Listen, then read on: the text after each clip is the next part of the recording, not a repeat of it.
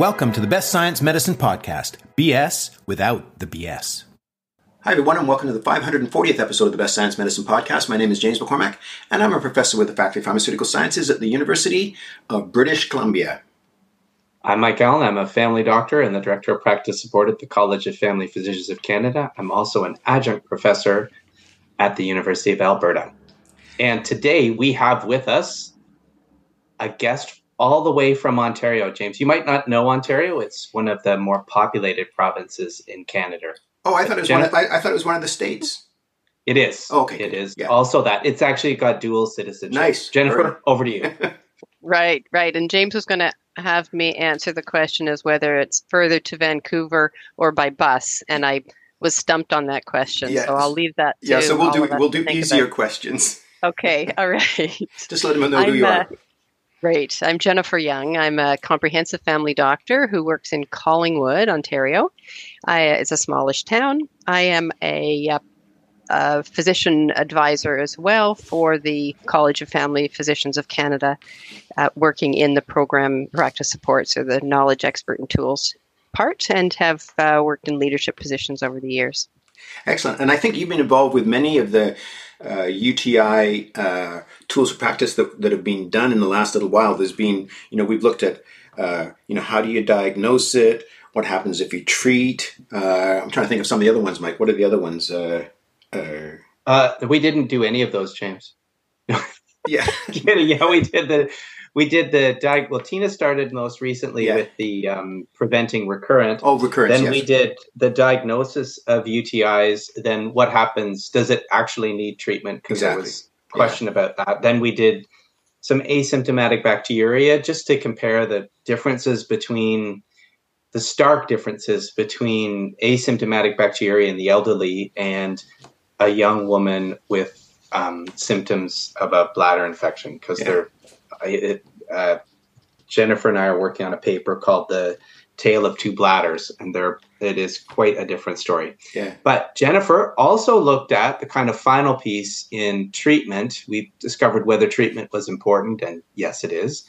So Jennifer answered the next question, which is there a preferred treatment regimen? Yeah. Yeah, what's your preferred treatment? So Jennifer, why don't you take us through what you found as far as the evidence goes?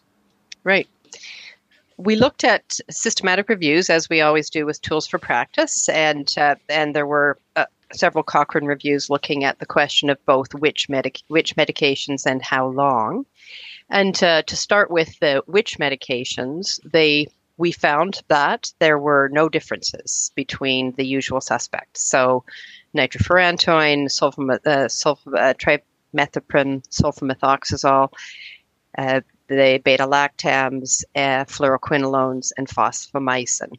So those are the ones that are in most guidelines, in most of our bugs and drugs, and the antibiotic guidelines that are used in up-to-date, our usual sources. Yeah.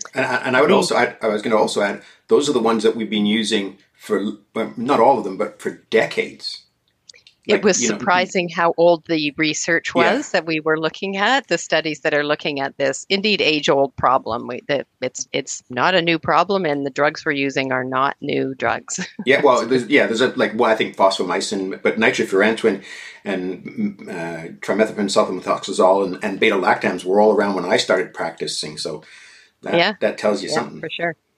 Way before I started practicing. Yeah, well, the sulfa drugs have been around for a really long, they were the first real antibiotic. They were used in wars and conflict and stuff a long time ago. But James, I'm surprised you didn't key in on the fact that Jennifer said that they're all equally effective when we know that fosfomycin is more expensive. Well, and by definition, and I think you're right. By definition, more expensive means better. But better for who is the question? Indeed. And it was nice to see that these that the good olds are still good and old, or old and good. Something like all of us on this podcast. Oh, that's somewhat hurtful. Yeah, Mike, I'm older than you are. When my geriatrician talks to me later today, I'll get over it by then, because I will have forgotten. Right. So yeah. So we're looking at similarity now. Interestingly, they were looking at symptom resolution versus bacterial eradication, Mhm. and I'm going to say just right out that I don't really care about bacterial eradication if my symptoms are gone. Yeah, Travesty. there's a little bit of heresy there, Travesty. but yeah, I know. but you're a So thought. what matters is how I feel, not what is cultured in my urine. Yeah, And that kind of follows from what we very rarely recommend that you repeat cultures anyway. So you're not going to pick it up in regular practice. Right. And so when we looked at this evidence, the difference in clinical resolution was the same between the different antibiotic types. There were some slight difference in bacterial eradication at 2 weeks, but by 4 weeks there was no difference. And I would just say, again, I don't really care because it doesn't relate to patient outcomes. Yeah. And you're looking at about maybe a 10 to 15% difference in bacterial eradication at 2 weeks. But if it's no difference at 4 to 8 weeks and no difference in symptoms, like you're exactly right, who cares? Or outcomes. Yeah. Outcomes of pyelonephritis or sepsis. Mm-hmm. So that's then the other thing that they looked at was adverse events, and there is some difference between the different antibiotics, and so just to read from the tool for practice, nitrofurantoin rash is 0.2%, fluoroquinolones 0.1%, whereas the sulfa-based drugs 2.6% and the beta-lactams 6%. So there were some differences between the adverse events, so mostly rash reported. So that's kind of the simple answer to what do I pick, and I would sort of suggest pick what is least expensive. Yeah, no, I think that's a good point, and also which ones have been around for the longest, and I think you're right though. For any of you anyone who's obviously ever used sulfur drugs and beta lactams, the incidence of rash with that is in fact, I would suggest it's a little bit higher than that, depending on what studies you look at. But it's going to be somewhere around the 5 to 10% range, probably. And one of the reasons that and we do have to worry about the severe allergic reactions that can occur with those two medications, which I don't think you see with something like nitrofurantoin, and I don't think it's even less. It's similarly less common with the fluoroquinolones. Mm-hmm. Yeah, there's a couple there's the pulmonary toxicity rare with the nitrofurantoin. That is a really rare, and it also is not recommended with renal dysfunction. So there is a cautionary sign on that one. Right. And then the other part of things, and I shouldn't be so glib as to say pick the cheapest one. It is also related to your local resistance patterns, and I would recommend that everybody access the antibiograms of their area. If you were just to Google antibiogram for your area, whatever that may be, you might even find your local hospital antibiogram that's very useful in terms of telling you the sensitivities for the bugs and the usual drugs. Yeah, no, for sure. But it's always very tricky because at what level of resistance do you stop using something? That we're not going to get into that today, but I did ID at St. Paul's for about 15, 17 years, and there was never a good answer for that. It was only... Oh, it's 21.43, James. Well, I know that, but that's not a very good answer. Oh, you wanted a good answer. Yeah, I wanted a good answer. Yeah, and you guys know as well as I do, if it's a very, very, very, very severe infection, you don't want to worry about resistance. But with a UTI, even if it was 10 or 20% resistance, it still may work because you're treating the bladder infection and you get concentrations way higher than you would almost anywhere else in the body. And so on. But so it seems like it doesn't matter what antibiotic you use for urinary tract infections, and that's been sort of what we've been saying for probably decades with that process. But James, you did say, and I haven't emphasized this either. That is uncomplicated UTIs, which are bladder infections, cystitis, the not in your kidney infections. Yeah.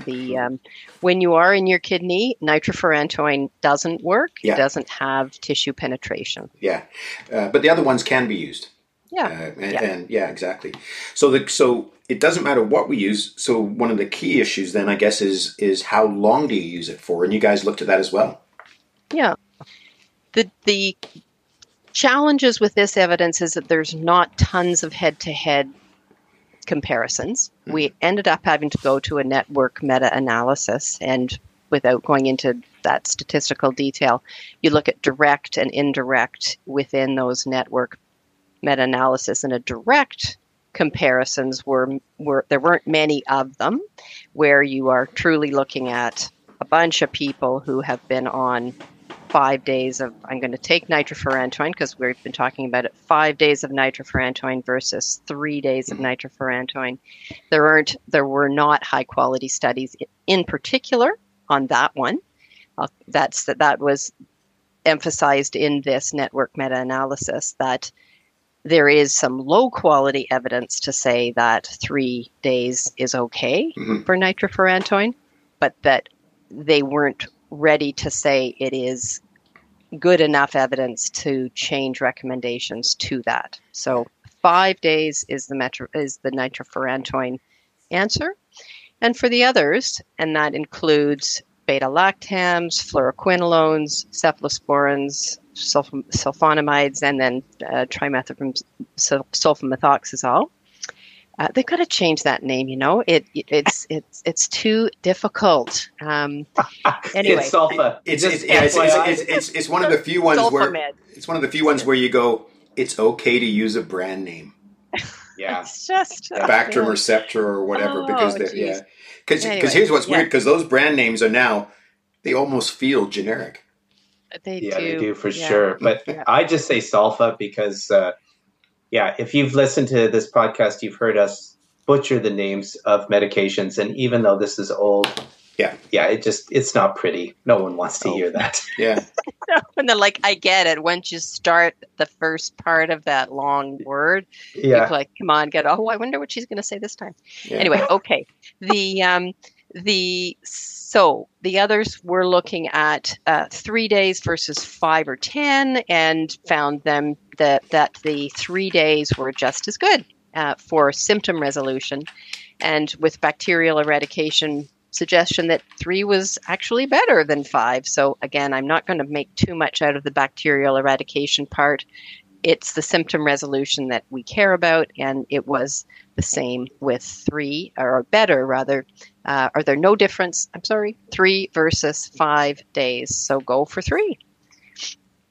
Yeah, no, exactly. And that there was a little addendum around fluoroquinolones, and I know for a while we were being marketed with the 1-day ciprofloxacin as being effective, and this network meta-analysis did not support that as being equally effective to the 3-day. There were some fluoroquinolones studied that were so-called 3rd or 4th generation fluoroquinolones, and I, to be honest, I had to look up what ones those would be because I actually hadn't heard that term much before. And the ones that were studied in this network meta-analysis are not available in Canada. So for all intents and purposes, the 3 days is the ciprofloxacin dose duration that came out of this. Yeah. And I know you guys didn't look at the dose of the medication, but I know. So here's a little tip or trick I think that you can use for, if you are going to go with something, say like ciprofloxacin, which I don't think we're suggesting that be your drug of choice, Definitely but not. You can 100 milligrams is just as good as using the 250 or the 500, and you can get away with either 1 or 2 of the 500 milligram tablets and break them into quarters, and it can sometimes be less expensive. For plain old cystitis, you mean? Yeah, for cystitis, yeah. There are studies of 100 milligrams. I think either once or twice a day, I can't remember, but you can use that sort of a dose and split the tablets. And I think you can also and you guys can correct me if I'm wrong, you can also use trimethoprim on its own. The problem with, if you don't want the sulfur component to it, but we have so many other alternatives, it's probably not necessary. And trimethoprim on its own is quite a bit more expensive, interestingly. So it really doesn't play a role for in the drugs that we would be using. Right.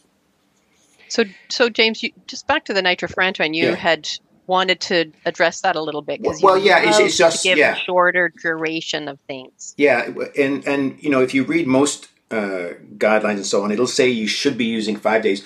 And all I could find, I found a very old study showing that 3 days was as good as 10 days. And I think, again, it's not definitive evidence, and it wasn't a really well designed trial. And the problem is we're probably never going to get another study that will actually look at 3 days versus 5 days versus 10 days. But I think, and Jennifer, we were talking about this prior to the podcast. It probably doesn't make that much of a difference because people will probably stop them anyway once they start to feel better. So the duration is very arbitrary, if you would. Mm-hmm, mm-hmm. And I think it's because they know they want to have a couple on hand for the next one that comes. Oh yeah, And no, if for sure. it happens on Saturday night, they just want to have pill in the pocket. Yeah, and I think that's an appropriate thing to do. And you can, and I know you guys again didn't address this. There are studies of single dose antibiotics. I've seen like 3 double strength Bactrim as a treatment, and also single dose of fluoroquinolones. But it's not as popular, I think, because I think when you give it to people, it does sometimes take 48 hours before the symptoms go away, and they might feel, well, I'm still symptomatic, yet I have no more antibiotics. So I think the most common duration is 3 days, and I think you can go with that with most of these medications. Now, there's only one that's a single dose, right? That's definitively single dose. Right, and fosfomycin that's all of the studies are a 1 day treatment. And that's, I guess, one of the advantages of it, or although it does, and we'll talk about the context of it, it is a little bit more expensive. Yeah. So if you put all this together, what would you, what sort of context would you talk about?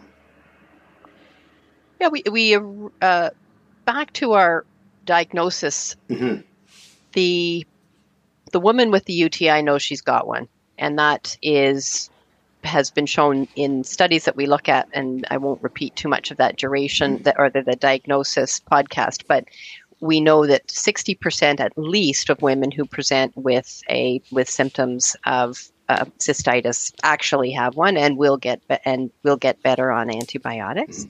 And one could argue that that's enough of a threshold just to have them call you and say, I've got one, and you just ask what their allergies are and send the prescription to the pharmacy, saving them a visit and you a number of minutes in your office. So that's one of the context pieces that I'm just going to reiterate from our previous podcast.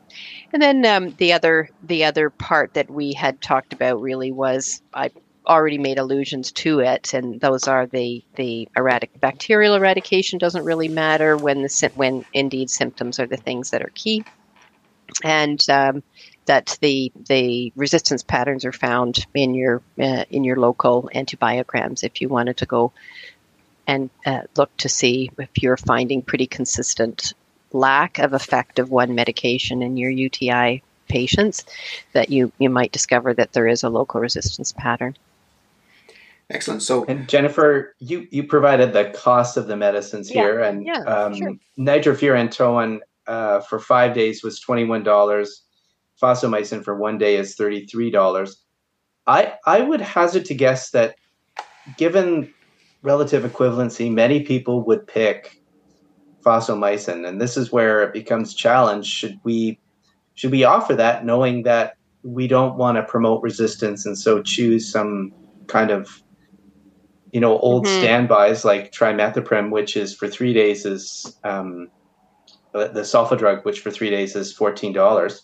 So, this is always a debate for me. And James, being the king of shared informed decision making, James, what are your thoughts first off on when there is this small difference in price for that kind of convenience? But it is tricky, isn't it? Because when it gets to shared decision making, there are caveats, as both of you guys know very well. What happens if a shared decision may impact other people? we've seen well, this, that's right? what this is about. Yeah. Yeah, exactly. So we've seen it, we saw it with COVID and vaccines and any sort of viral infections and all that sort of stuff. And this one kind of, for lack of a better way, tickles around the edge of that as well. Because, that's the issue. And I bring it up because I don't have an answer, but I'm hoping one of you will fall on your sword and, make me look good. Well, I'm not going to fall on any sword, and it's not going to make you look good anyway. But no, that's an uphill climb. Yeah, I mean, I would say, that maybe the discussion could be something like, this is a newer one, and we generally like to reserve them for when you might not get better with one of the older ones, and we don't. That would be my approach. That sort of approach, or you could say, if you really need a single day treatment, we do have evidence that you can use the quinolones and the trimethoprim sulfamethoxazole as single doses. So we could try that if you really wanted to do that approach. I can't think of anything else that I would be able to suggest.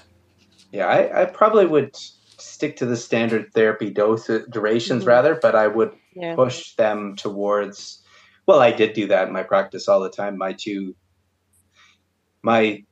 main drugs were nitrofurantoin and sulfa, and then followed by Cipro if I was waffling about them for some reason. Yeah, exactly. So, it's just I try and save the meaty antibiotics for when I need it, James. Oh yeah, no, I need them. It's ceftriaxone then, buddy. Oh, oh no, I'm surprised you just don't go with imipenem.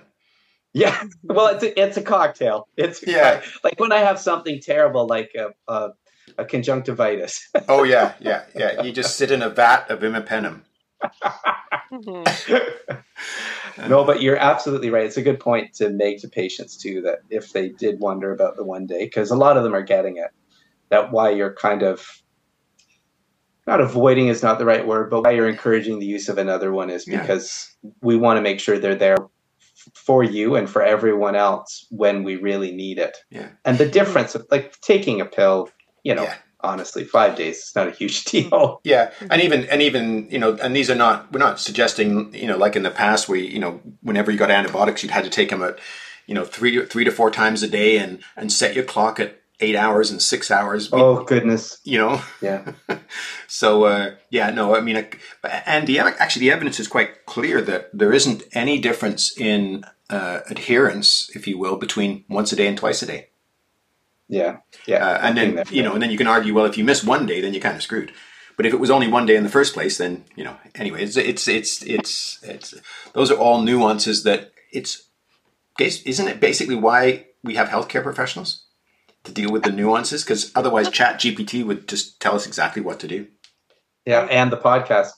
Jennifer, why don't you wrap up the bottom line for us on the what the kind of final result of the Tools for Practice is? Oh, we should mention that this was written by 2 other people, one who will remain anonymous, but Betsy Thomas was in on this, and she has been a regular collaborator on the UTI podcast series, or sorry, not podcast, absolutely. But TFP series.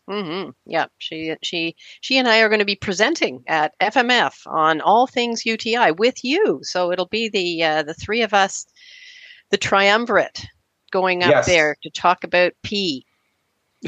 Nice. Nice is right, James. 3 for pee. Okay, so the bottom line was that basically for symptom resolution, all antibiotics are similar, and treatment durations are 3 days for most of the ones we usually use, and 5 days for nitrofurantoin, with reserving fosfomycin for that one that keeps coming back 1 day. And use your antibiograms. It's surprising. People often think that ciprofloxacin is like, okay, that's one's going to work. It's quite surprising, the resistance patterns that you see for Cipro. And I think that's a reflection of its overuse for other things like our respiratory infections and GI infections. So I think we do. Cipro's not as good as it used to be because we're using it too much for the wrong indications. I remember that turning point. I remember when it was better than other drugs, and then I remember that I was speaking on it and had the resident look it up because we were waffling, and sure enough, it was for kind of a UTI type picture, and it's pretty much the exact same as the sulfa. Yeah. So old is good, right, guys? Sure. Old is good. Yes, yeah, that sounds good. So anything else on that? Because if not, just to let everyone know that we have our annual conference happening in Vancouver on May 12th and May 13th, and you should hopefully be listening to this before that happens. We've sold out in regards to live spots. But we're also doing live streaming, so as many people as we can get on, we'd be happy to have you attend to that. So that's May 12 and May 13. You can go find information about at HECTalks, HECTALKS.com. Anything for you, Mike? Nope, that's all good, James. Thanks. Okay, so I think we'll leave it at that. So thanks as always for listening. Talk to you later. Bye.